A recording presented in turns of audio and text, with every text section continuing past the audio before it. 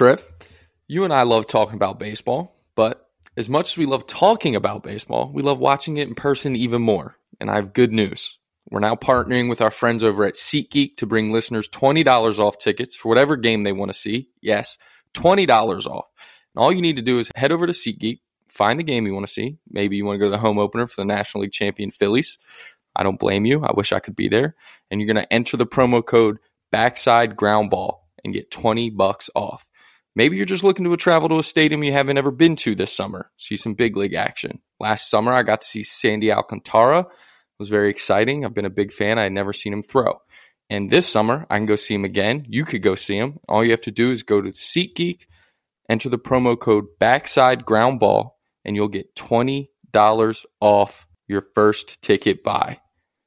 SeatGeek, promo code Backside Ground Ball. Do it this summer. Go check some games out.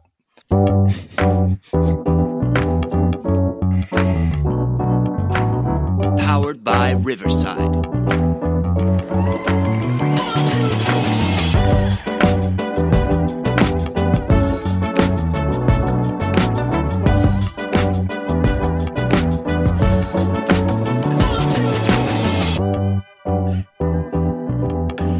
I didn't know that was going to happen.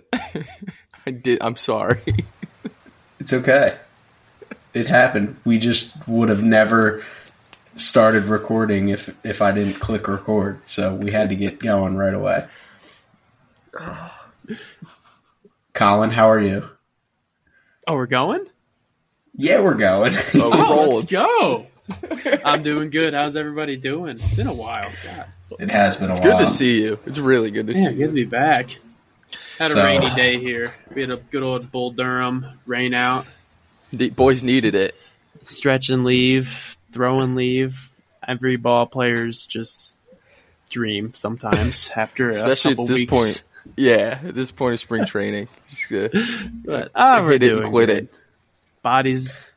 Body's adapting slowly. That's why I always get worried about this. First, 2 weeks where it's just here's adrenaline, game soreness. It's so hard to prepare for it. We're getting through it, though. That's good. Been a pain. That's good. To our listeners, I realized this as I was making the rundown today. Dan and I are in a pickleball tournament. We haven't mentioned that on air. Oh, we haven't mentioned that on air. No, we haven't. This is big news. Colin doesn't Colin. even know we're in a Colin, pickleball yeah. tournament. We're big time, Colin. Oh, yeah. Pickleball. Yeah, we signed up for a pickleball tournament April 1st. Is it live? Are we going to talk Can you, about this? record it? We'll get some highlights for you, I guess. Nice. We can get try. Sarah and Danielle to bring phones and Want a record stat us. line, scouting report. Yeah. I want the post game. Pickleball. Yes. So Dan, here's my are you only concern, excited? Colin. Well, here's my only concern right now, and I've voiced this concern this week. So there's some unrest in the locker room, Colin, which probably isn't good. But, when you're a wide receiver like me who puts up yards, scores touchdowns, and you can't get along with the quarterback because you're not getting the ball, that's an issue. See, my issue is we haven't practiced. We're going to end up going into this. I haven't been on court with my partner in 2 weeks. And Show and go. I'm expected to play at the top of my game here, and he's got more important things to do, like work, a job. Just How selfish is that? Just go right for it. Every Sunday, probably a lot of our hitters never took BP, and sometimes they had 3 or 4 hits. Yeah, but You here's never the know. issue. They're professional baseball players. All right, it's our first tournament. I'm out here. We're going to get embarrassed by a couple 65-year-olds. Now we're going to have to come on the pod and tell about it. And people are going to know that I lost a pickleball tournament. I'm a competitive human being. There's going to be 65-year-olds that beat us. I cannot wait to hear the update of this. Yeah, I'm looking at. I actually pulled up the draw right now. We're team number 13 in the bracket. We got Tyler Amerson and Lee Jones. Already a bad start. Yeah, terrible Jeff start. Autry, Bad start. George Mount, Dan Einhorn, Luke McHale, Jeff Luke McHale Lassiter. sounds like he can play some pickleball. Yeah, Jeff Lassiter and Ben Scran, Lassiter Spencer sounds Linden, and Zach Williams. Who's our first round draw? Do we know? We don't have it yet. I don't know. Brad Rappaport and Luca Rappaport. Jeff Batchelor, Brian, whatever your last name is, Matt Brown, Will Strickland, Preston Ryan, Connor Wetzel, Adam Baringer, Brian Holder, Derek Collins, Gage West, and Dan Galati and Trevor Powers. We're the last team in? Yeah, no, there's still 3 open slots. So if anybody I was going to say underdog story. Underdog story. Last team in. Yeah, it's March. Hey, it's that time of year. We are a Cinderella story. Listen, Colin, I'm going headband just to intimidate our opponents. Dodgeball, headband. Come on. Have to. You can dodge a wrench. You can dodge a pickleball. Correct. No doubt I just hope it's not windy. That game becomes tough when it's windy. Look, my captain's already making excuses. No, the last time I got the racket in hand, it was really windy, and it just completely, it's tough. It's a wiffle ball. Like it does. The wind impacts the ball. It's not. Listen, all right, we're gonna win this thing and shock all of Wilson County, North Carolina. Yeah, Wilson County. They don't know what's coming for them. No, I have no clue. They might make a 30 for 30 on us. They might. No way. Don't worry. When we're on tour and we're sponsored, I saw some girl on YouTube who's making 6 figures playing pickleball at 16. It's going to be us. Why not us? Yeah, why not us? Are there sponsors at this event? Are there going to be some scouts? I don't know. Can we confirm with the Rex department down there if there's going to be some scouts? I'll make sure to reach out to the Wilson County VFW who set this up and ask if there's going to be any scouts or anything in attendance. Might be in the Olympic team in a couple of years. Is there even Olympic you never know. pickleball? Yeah, there probably will be soon. There will be. There's Olympic sport for everything. There is. Correct. Just like in the World Baseball Classic, you can live in any country and play for any country. Correct. You're basically just a free agent. Yeah, you can play. Me and Trevor are going to be on Team Italy pickleball. Yeah. Mm-hmm. Team Italy pickleball.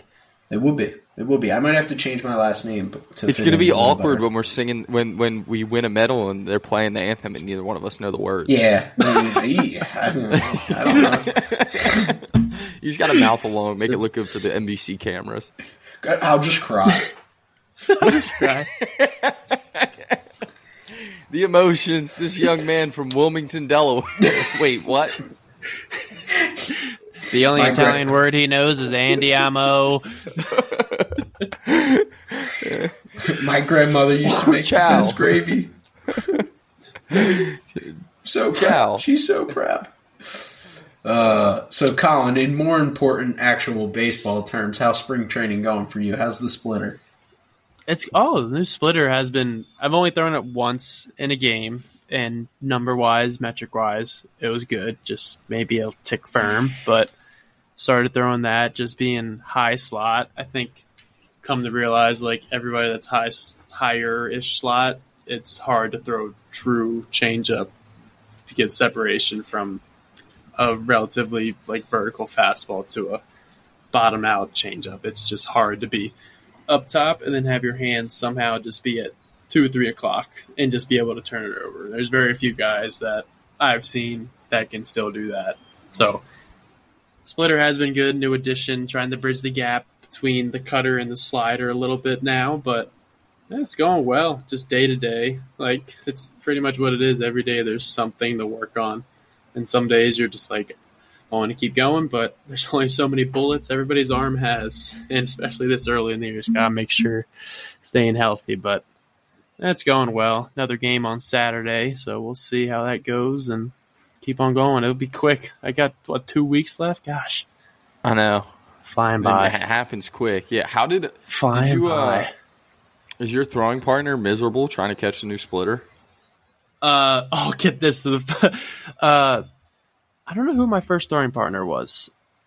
I think it was Ryan. I think it was Cusick, to be honest. And I think I probably spiked a couple. But my first bullpen was when I was like, okay, now I can let it loose, full speed on the mound, let it eat. And the catcher was Shane McGuire. And it's the first time I've pitched to him, and I'm just feeling terrible. I'm going to throw splitters to this guy that I just met 20 seconds ago. And then get this, another guy. I believe his first name was Kevin Crone. I think he was a free agent sign with us. Huge, just absolute donkey. CJ's like, hey, brother, isn't it? Yeah, he breaks. Oh, is it really? Yeah, he's big. And he comes to me, he's like, hey, can I stand in? And I'm like, oh my gosh. I'm like, oh gosh. I'm learning a splitter. He's like, oh, it's all right. If it hits me, it's my fault. I'm like, I still don't know how I feel about that. So I get along with the bullpen. I'm like, my last 8 pitches or so, I was like, I'm going to throw 8 straight splitters. And first one, I wish I could find. I'm going to find a video and send it to you guys tomorrow. I must have threw it like 40 feet square into the ground, straight into the catcher's like in his throat area. And I just turn around at the pitching coach and start laughing. I'm like, this can't be real. I just did that. Like first one. But after that, we were good. Yeah. Was the first one because it was the first time there was a hitter in the box? Is that why you spiked it so bad? First time I had a hitter in the box. First time I've thrown it to the catcher off the mound. I'm like, oh my gosh, here we go. That's the funny thing about pitching is like the more careful you are, like the worse it is. Like when you're out there and you don't care, like that's when your stuff is just like when your mind is like completely like blank. Yeah. Where like you get off the game, like get off the mound, you get done a game, and you just shoved, and you're just like, what just happened? Yeah. That's how dialed in you probably were that you had no idea what you're even thinking about. That all you focused on was fastball, down, away, wham. It wasn't, I can make sure I get my hip in place, arm up on time, drive this way. Who was the quote? The White Sox guy. It was like, it's the signs, and with God's given power, throw it and just hope it gets there. It's like after it leaves your hand, there's nothing you can do about it. Well, and that's what's funny. It's like you go glazed over competitor. When you're in that mode where you're just like, all right, it's time to compete. Like I'm just out here to try and get this guy out, and that's all you're thinking about. That's when you have your best stuff. But when you're in there and it's like, this is the first time I've thrown a splitter. There's a guy in the box. I got to make sure I get it out in front. Don't let it fly and like shin him. Just right, throw the heck out of it. That thing goes 40 feet. Here's a Don Cooper. I'm not sure. I think he was a White Sox coach. It says, once it leaves your hand, screw it. It goes, what pitch are you throwing? Where are you going to throw it? Now try to throw it there with the best of your God-given ability. Don't think about anything else. Fastball down, away. See it, do it. Don't think about anything. Just all the preparation has been done. Now it's game time. Like it should be ready. You should be able to do it without having to think about all these mechanical little cues in the back of your head. Next thing you know, you're spiraling all over the place and it's bases loaded, no outs, and you're like, what just happened? It's so or even worse, you're thinking too much and you're warming up on the field at Durham Bulls Stadium and you overthrow your catcher 6 straight times or something like that because all you're thinking about is not throwing to the catcher. I have a funny story about that. I threw a bullpen middle of the game Sunday at Duke my freshman year, and the bullpens are on the field, and the only thing I could think about that pen was, please don't throw it on the field. Please don't throw it on the field. Probably about 4 pitches in, I spiked one, and you guys have been there. It's kind of far down the line. It makes it all the way to like home plate, and it just stays there. It's like the ninth inning. We're up like 10 runs at this point, like freshman year Wake, and I'm just like, this is good. 9th inning. I'm just throwing a bullpen, just spiking balls down the left field line in the home plate. I look really good. Yep. We've all been there. Like that. It's just don't think. Just throw. Don't think. Yeah. Well, it's good to know that it happens even to the best of us because we've all been there. Happens to everybody. Yep, definitely. So, in more recent news across the MLB, we do have a free agent, well, not really a free agent, a big contract extension from Corbin Carroll. He signs an extension with the Diamondbacks for 8 years, $111 million. Dan, when you first heard about this, what were your initial thoughts? That boy can run. He can run. I mean, I think I saw today he was home to second in 7 seconds, which is the second fastest timed home to second by an MLB player since last year when Corbin Carroll did it in a sub-7. So, like, he just boogies. He's the fastest player in baseball. And we've said this a couple times. People are going to start doing what the Braves have done. All right, and you saw the Nationals lock up Kybert Ruiz. And now the Diamondbacks are doing it with Corbin Carroll, and it makes sense. I mean, look, he looks like a really promising player. He hits a lot better than I think, or he did last year when he came up. He hit better than a lot of people thought he was going to, and the speed is real, and I think the defense is real. So if you're the Diamondbacks, who are been kind of stuck in neutral since those teams that were getting bounced in the wild card round, they're trying to rebuild now, and he's the centerpiece of it, and I think that's a good move by them. Yeah, I mean, it's real interesting because I just recently read Winning Fixes Everything by Evan Drellich, who broke the Astros cheating scandal.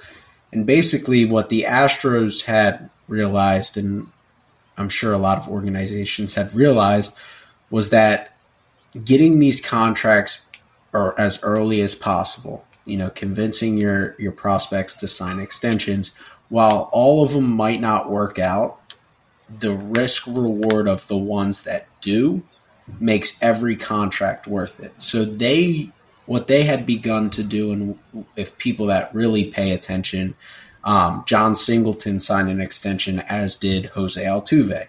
And for anybody who remembers, John Singleton's extension did not go as well as Jose Altuve's extension. And while people might sit there and say, well, that's a bad contract. Well, in technical terms, the offset of the Jose Altuve contract and the potential reward of the John Singleton contract is worth it. So when you look at these organizations, and obviously it's what the Braves model has been, it's easy to say, oh, great deal, top prospect, but you never know when these guys are in AAA. You never know until they really come and put it on the field for a whole year.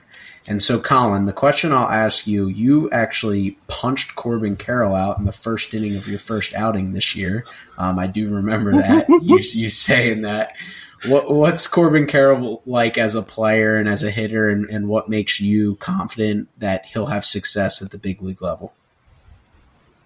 I'm very proud of that punch out now that he's signed that contract. I'm just going to put that out there.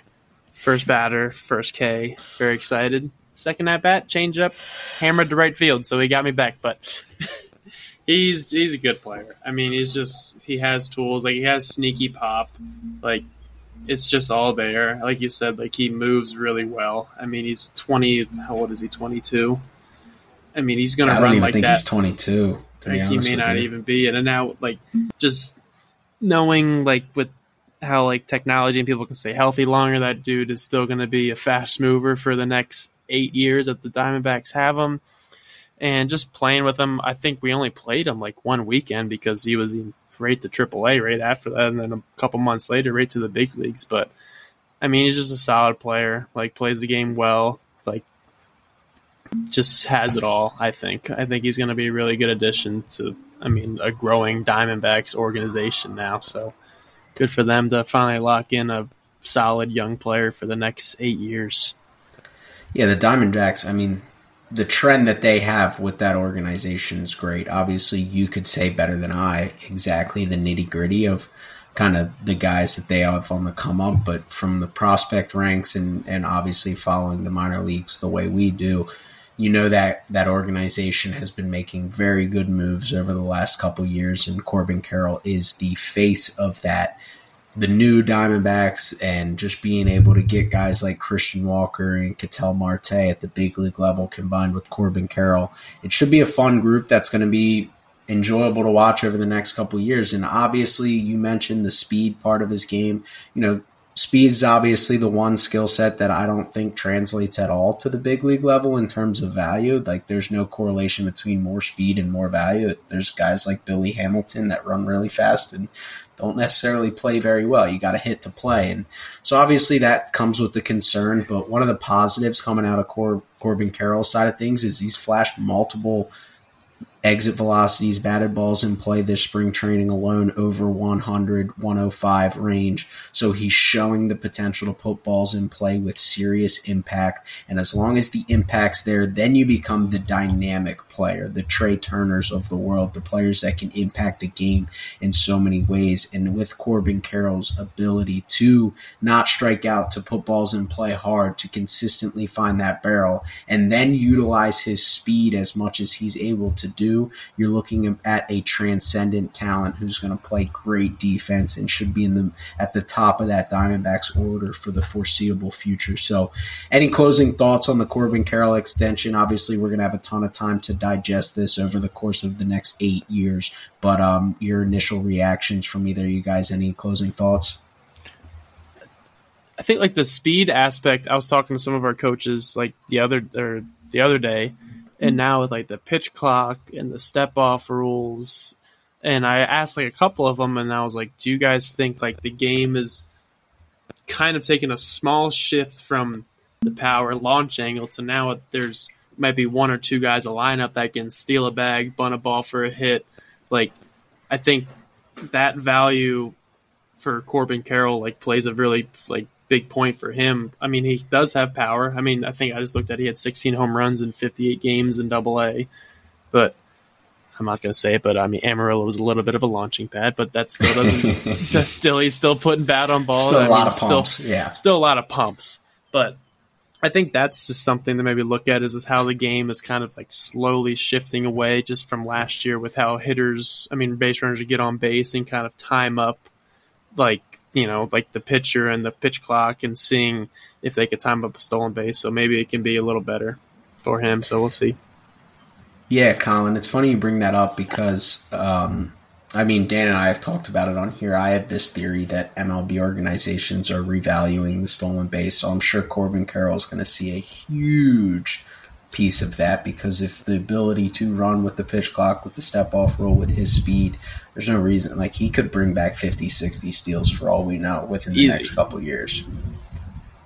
Easy. I think still, to your point, Trevor, from before, is that speed is an asset that has to go along with being able to get on base, right? And like that's why you saw Billy Hamilton. Billy Hamilton didn't have much value because Billy Hamilton couldn't get on a base at a clip enough for his speed to affect the game. Now, if the rule changes were in place, he probably would have brought a little more value. And I think, Colin, you make a good point too, that with the bigger bases and the pitch clock and the disengagement rule, like now Corbin Carroll and those guys can run a little bit more free, and that does bring more value. But the thing that it's exciting about Corbin Carroll is that he's shown at the big league level, and he's done it so far in spring training as well, is that his bat does bring value, which then makes the speed an asset, and then his value increases because of the speed. It's almost like a power-up, right? Like if you think about it in that sense of it, it's like, well, can you hit and get on base? Yes. Okay, well then you also have the added boost of you're the fastest player in the league. And then obviously on defense, especially playing the position he plays,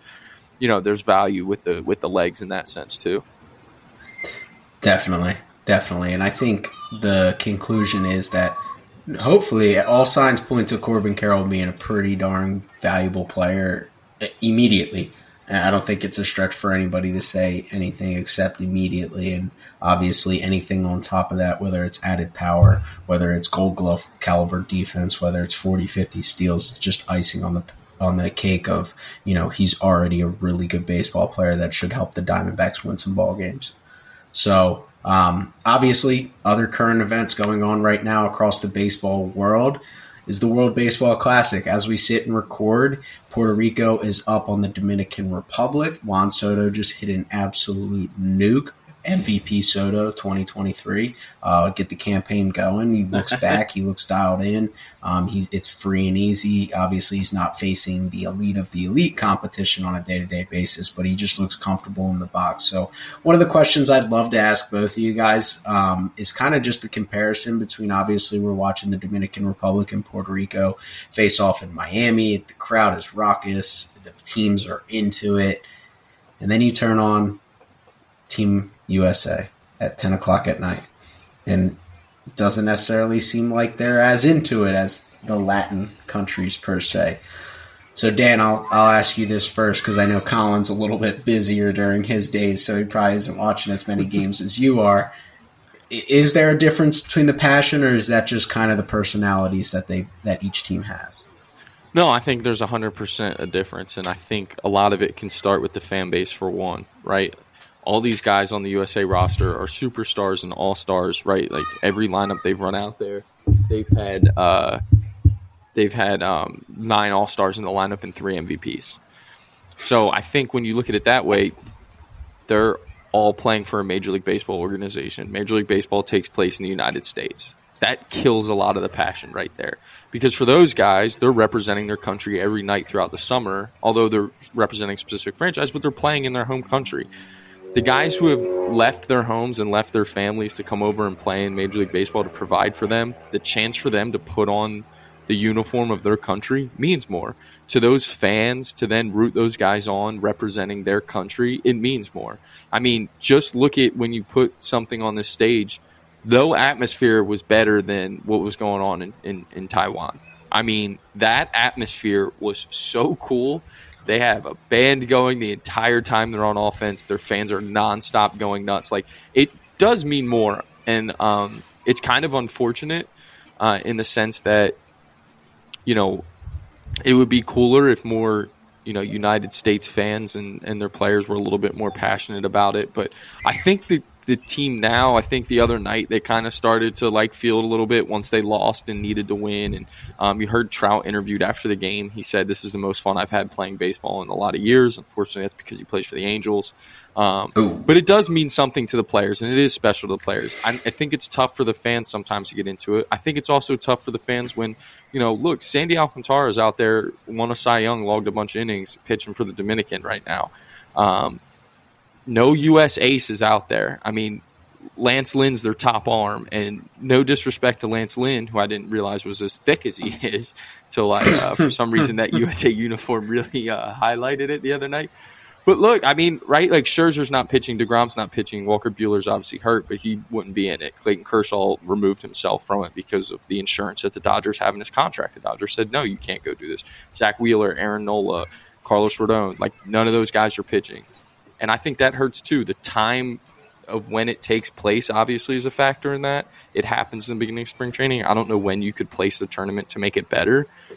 And that's kind of unfortunate, but that's the reality of the situation. I don't think you're ever going to see a USA ace really out there going, you know, full tilt in this tournament, which takes away from it a little bit. I'm going to be honest. But, you know, I think if they advance past pool play, which they have to beat Colombia tonight, the night we're recording this, I think as they go further and if they have to match up against the Dominican or Puerto Rico or Venezuela in that quarterfinal, I think things will get a little bit more turned up for sure. I have nothing to add on that point because you covered all the bases other than the fact that with Carlos Rodon, he does have an accent over the O, so you never know what country he could sign up for at this point.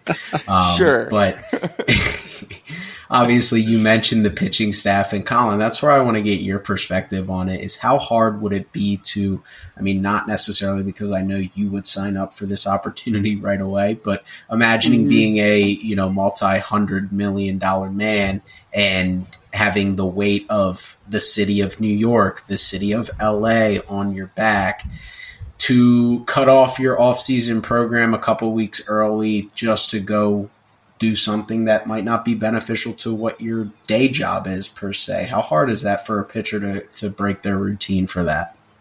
I think it's tough. Like, I think it would have to go back to like right when the off season begins. Cause I mean, now like most guys will take a certain amount of time off. Some guys won't, but like if you want to be prepared to throw, I know there's pitch counts, was it 65 pitches, like the first pool play round or whatever. But if you want to be prepared to pitch 65 innings, that's, I mean, 4+. I mean, nowadays 3. Like, I mean, 3 innings at 60 pitches can be considered a decent day. You have to go all the way back in your training and your catch play and stuff to make sure that you're prepared, not just for a bullpen to throw 60 pitches, so 20 pitches sit down, 20 pitches sit down or whatever. This is a game. Like, this isn't like a spring training game where you can roll it or you can get taken out of the inning because you got shelled and they can bring somebody in to clean it up and you can go back and to second inning and start pitching again. Like, that stuff can't happen. So, I mean, preparing for this versus being prepared for spring training is totally different. And I think I talked about it like before, like the adrenaline aspect of soreness and stuff that a lot of these guys are going through earlier in the year that they're not used to. Like, it takes a toll on them. Like, just personally me, like, you can prepare all you want for spring training games. Like, the adrenaline rush of a guy standing in the box that is trying to hit the ball 400 feet off you and you on the mound trying to blow it by him. You can't simulate that.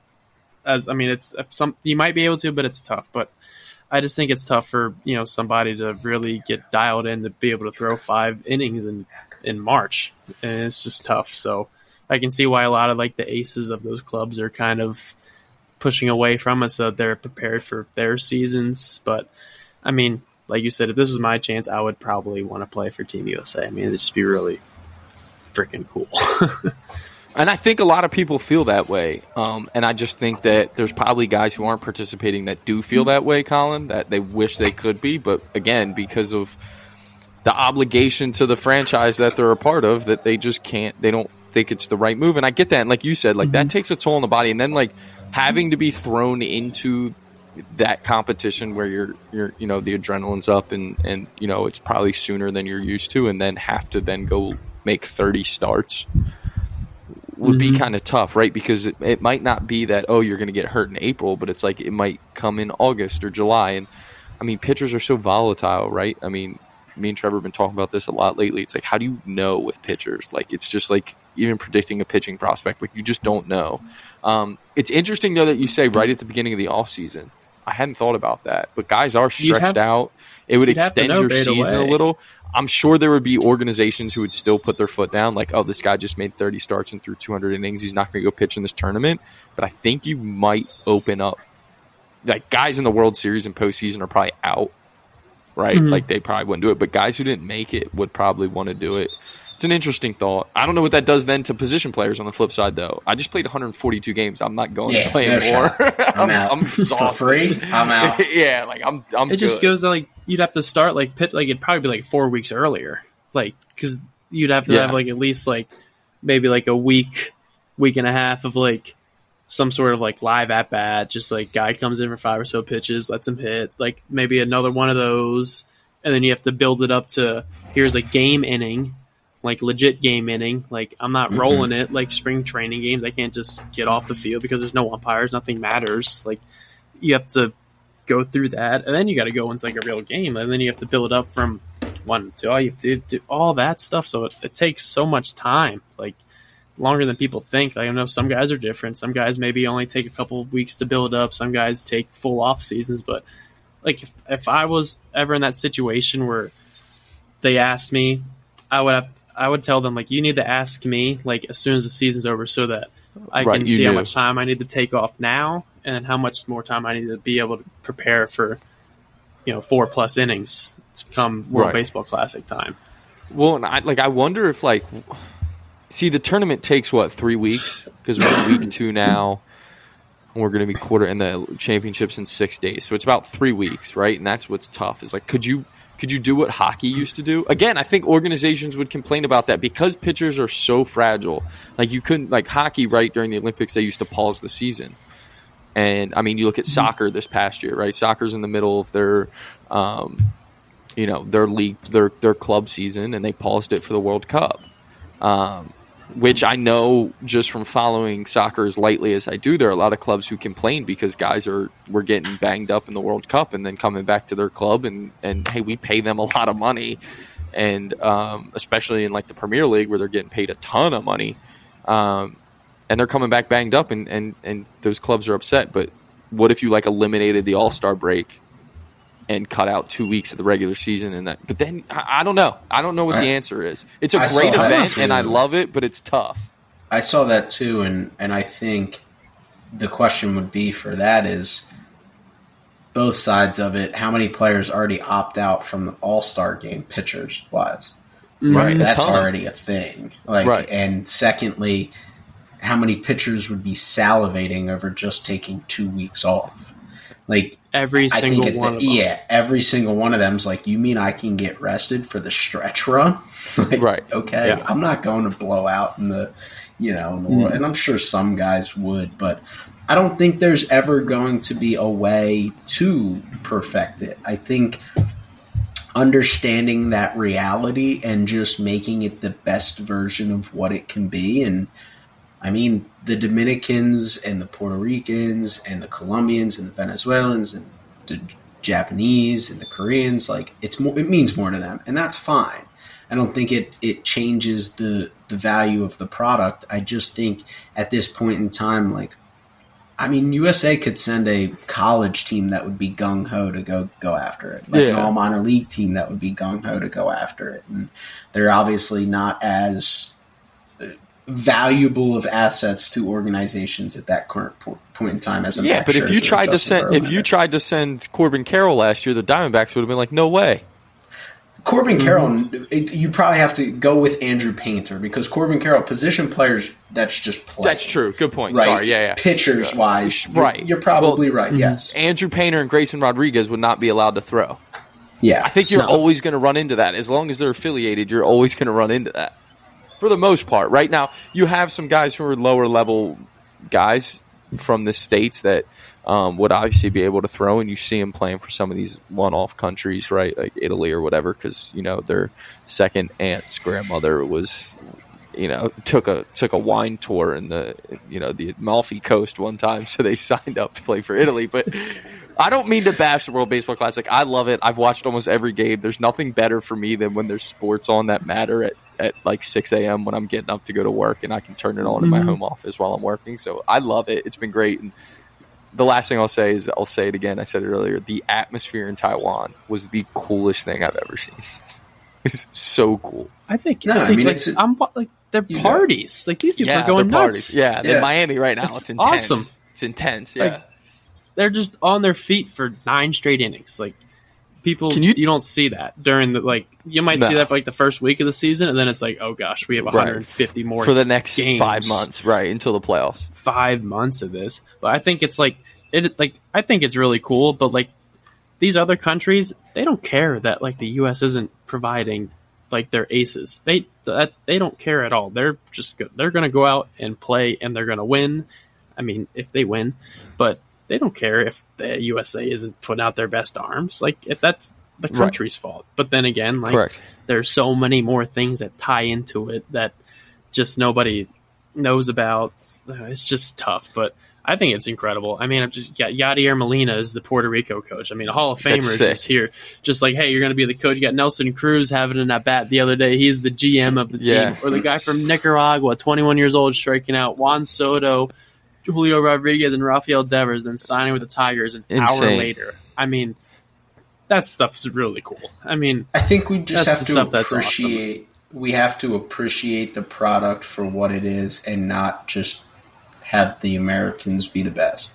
As Americans, we can watch it and enjoy it, but understand that maybe it's not that. We have the MLB all year to watch. And those other countries, just enjoy watching Dominican Republic and Puerto Rico play. And that's it. Don't complain. Don't care. If USA wins games, if they get out of their pool, great. If they don't, who cares? Right. We have a whole season that we all enjoy and get to watch. It is cool to look at that U.S. lineup, though.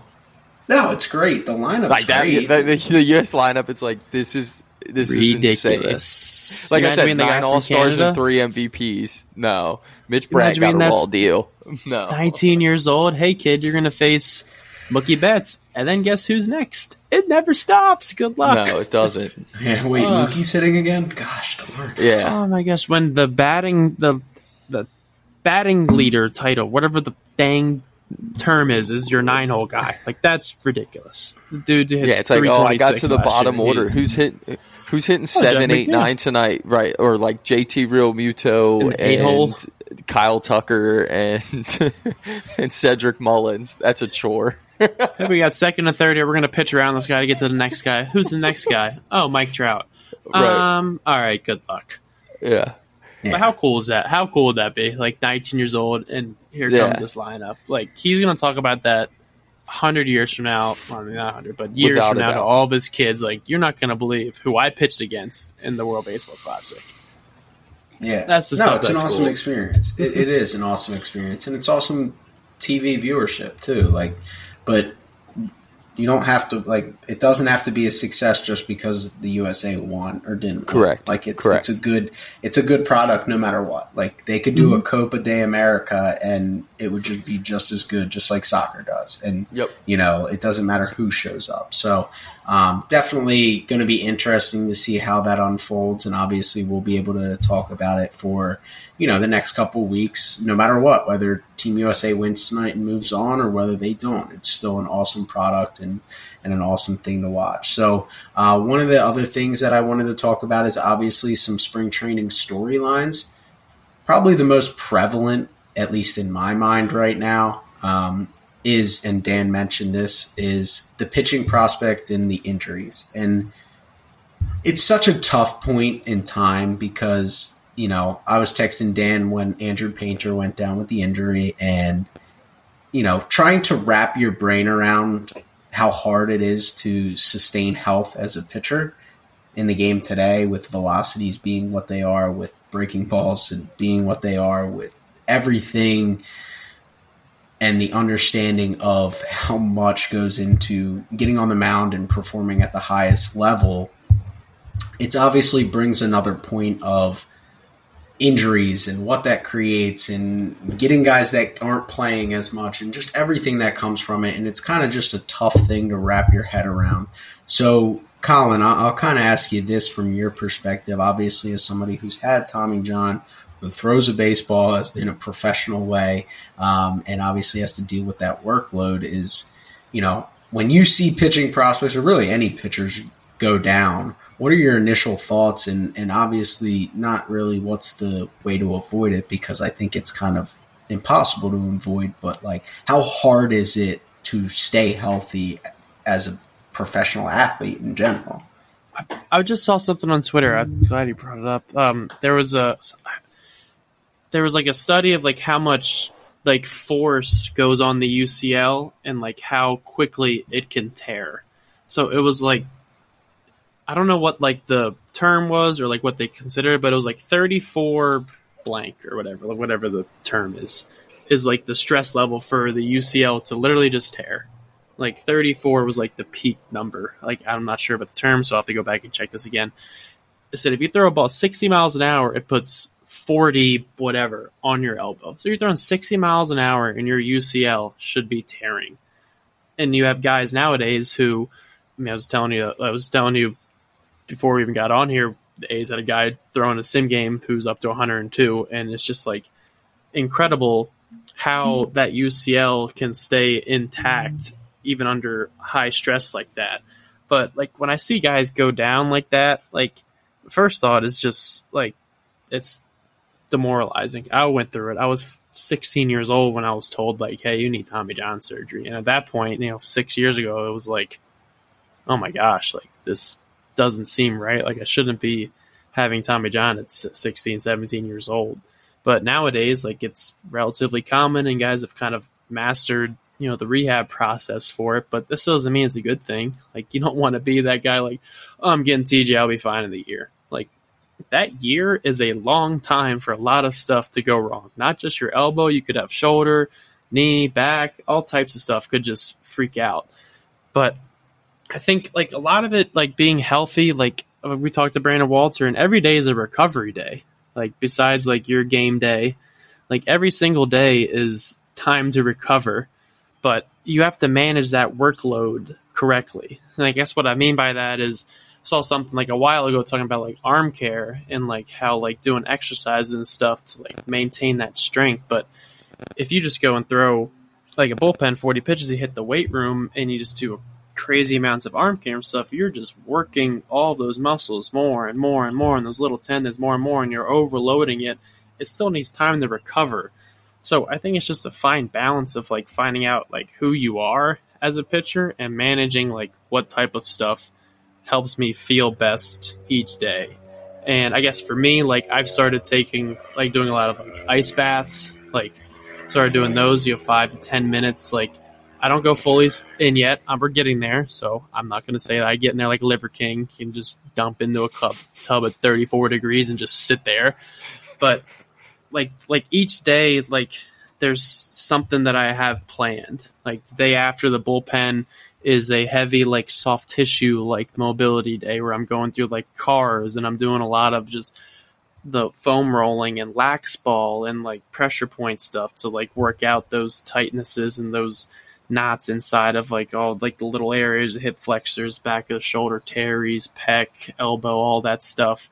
And usually the next couple of days after that are like reinforcing, like strengthening, like doing small band exercises, like lightweight stuff, like forearm stuff. But I mean, it's tough. Everybody's different. I've seen guys that just don't do any arm care and they have no elbow issues. And I see guys that, I mean, are nonstop, like trying to do stuff to make their arm feel better, and it's still bothering them. So I think it just dials down to who you are, but it's tough to stay healthy with how the game has evolved.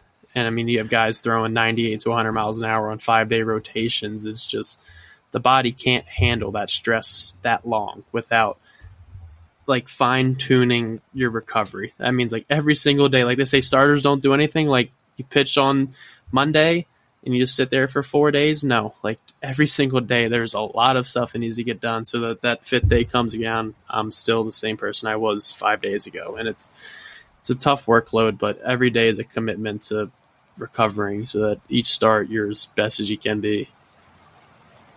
Yeah, I think that's the tough part. And I guess my hope too is like, as we continue to learn more about individualization, that was tough for me to say, that we can continue to keep guys healthy and get guys healthy, because like you said, I mean, throwing is unnatural of a movement to begin with, right? It like, hurts. No matter how hard you throw, right? Like no matter how hard you throw, it's not a normal body movement. So you have to figure out how to protect your body, and your body's always natural inclination is to protect itself. And when you start throwing that hard, we're talking about in the upper 90s, you're opened up to injuries. And my hope is that we can continue to evolve and continue to learn about how to keep pitchers healthy. But right now, there is no answer. That's just the fact. There's no definite answer.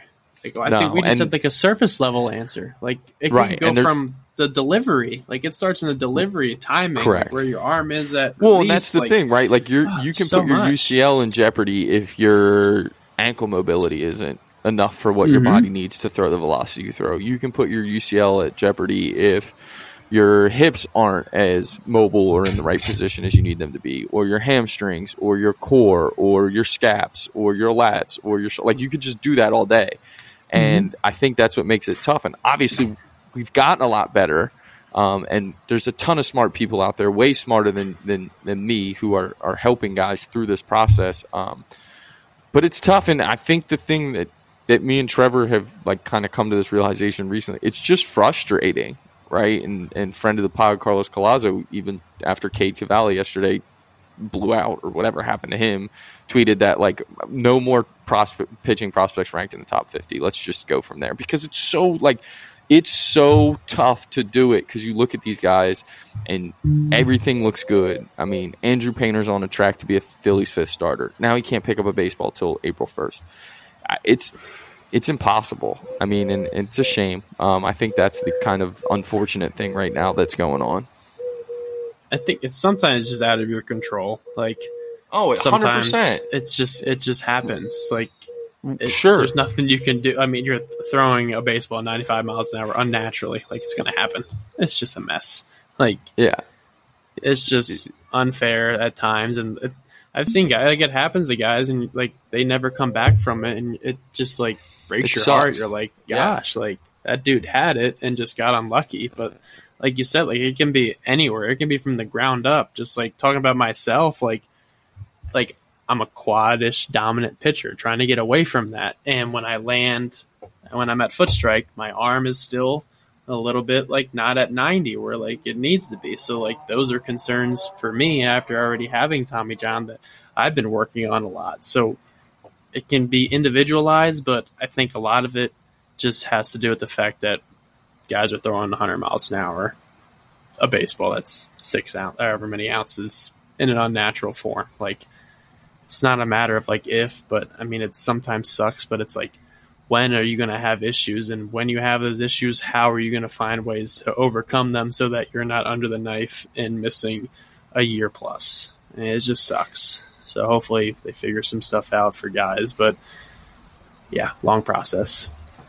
Yeah, I mean, it's terrible to say because as I was kind of introducing this topic, I had a hard time to pick the words to use because I didn't want to come off as too dark and too grim of an outlook for pitching prospects because obviously A, you are one, and B, there are ones that could stay healthy.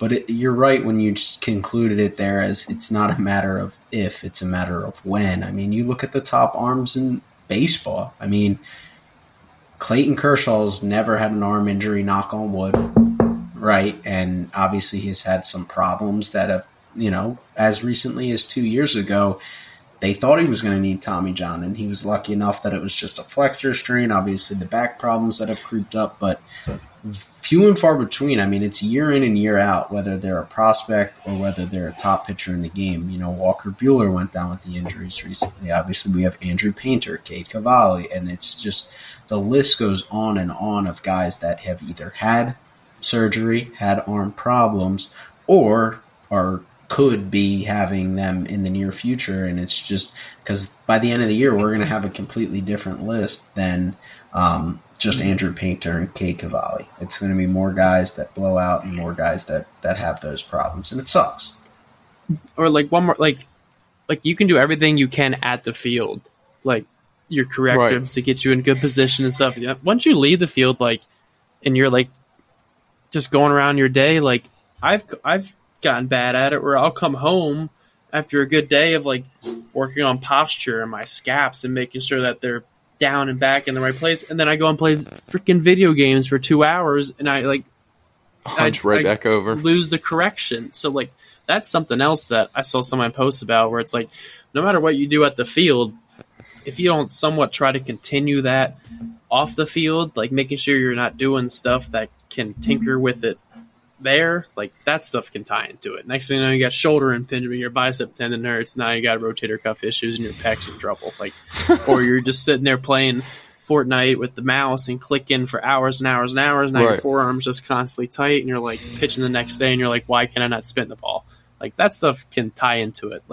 Your side day job, if you have hard labor, all that stuff, if you work fast food or something, you're on your feet all day, all this stuff ties into it. But we don't know everything about everybody, but heck, we could go on and on about this stuff, but it's a tough subject to talk about because you don't want to say when, because it's just tough to put that on people, but it's a tough game to stay healthy. That tendon is just, it's incredible how that thing is holding the bone together, and you can throw 100 miles an hour and still feel okay the next day. When I play dodgeball with my friends, in high school, and they come back the next day and they're my elbow hurts. That's how fast Welcome to my life.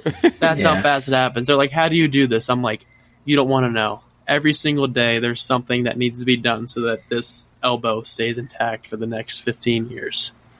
Yeah, and we will have to have a whole episode on revaluing the potential of prospects. But Dan, I was going to close it out, so whatever your last thoughts are. Well, and I guess, Colin, what you're saying is just don't play video games. They're bad for you. Sometimes it's okay. Monday off days only. Monday off days.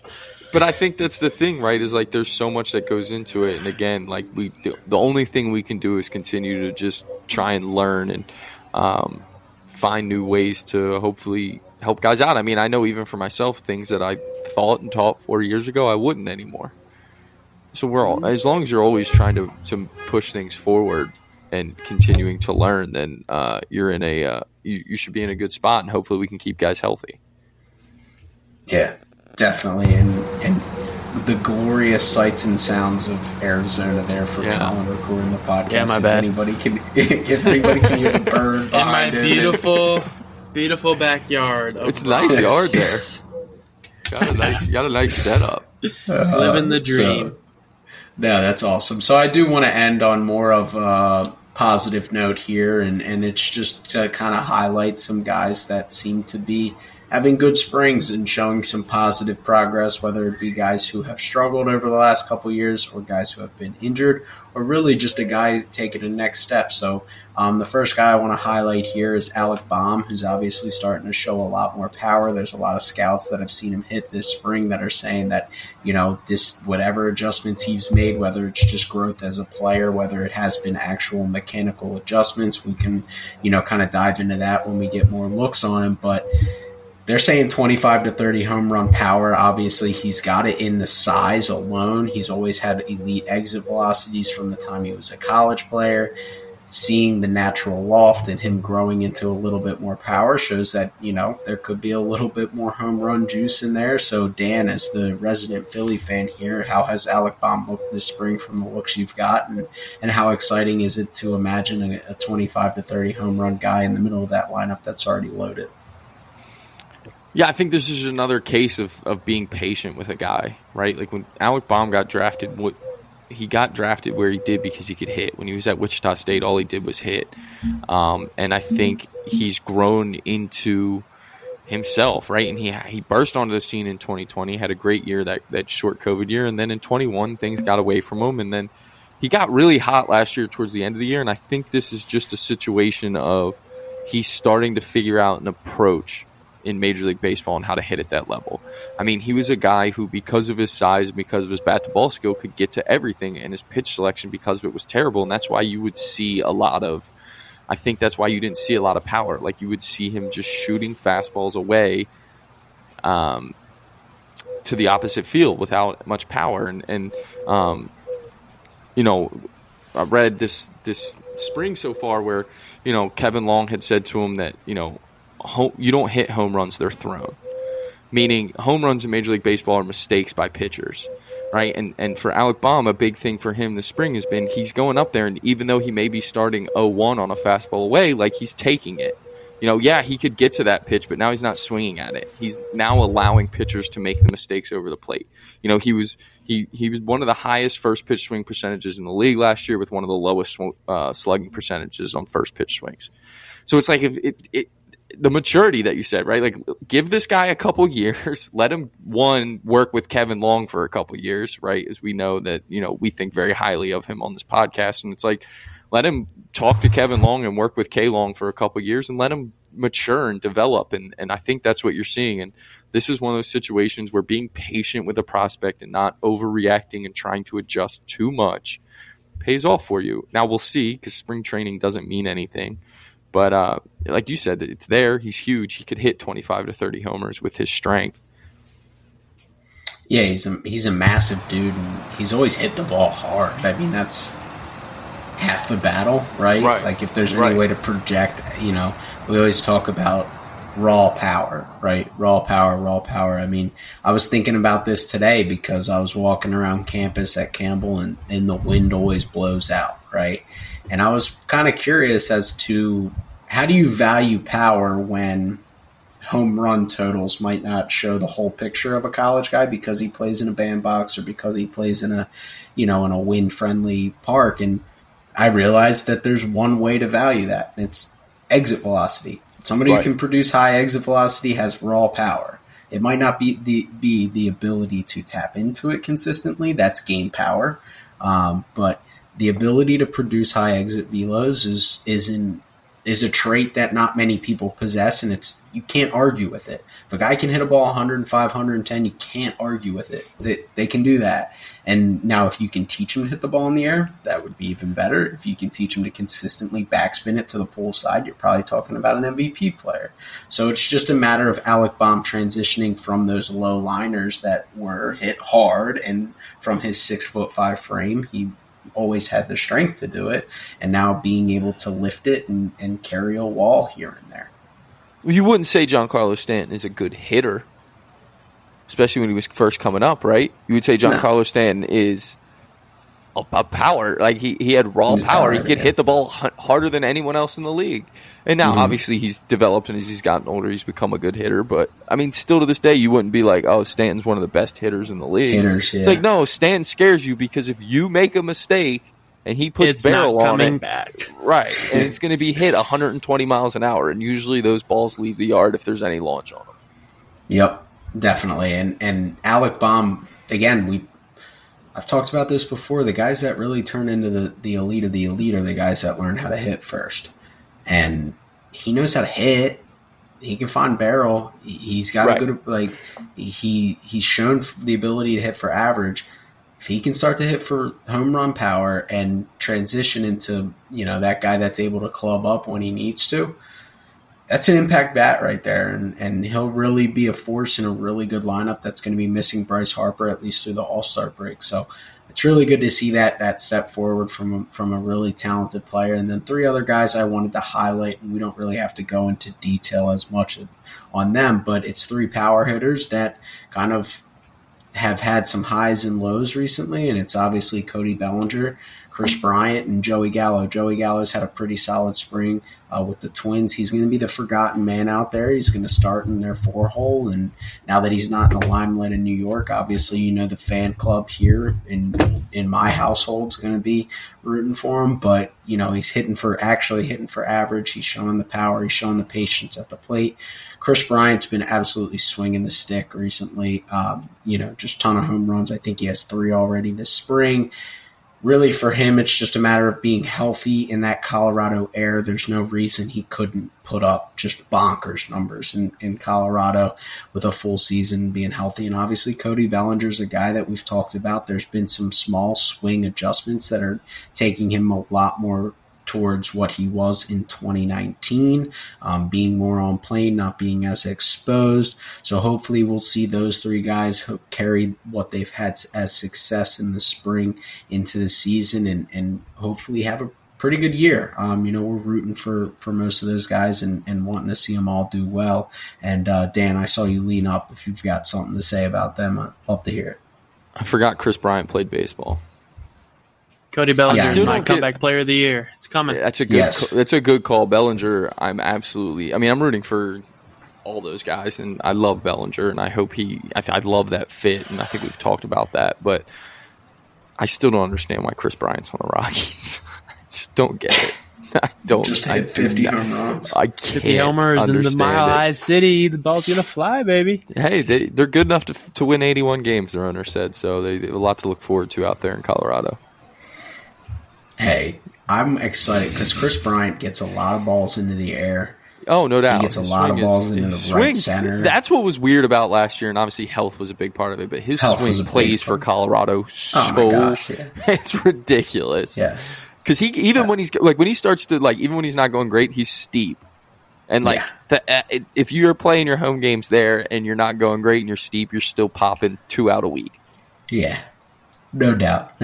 And it'll be fun to watch those guys, and obviously we've got a ton of baseball coming up. Colin, do you have any last thoughts, anything you want to tell our listeners before we let everybody go here?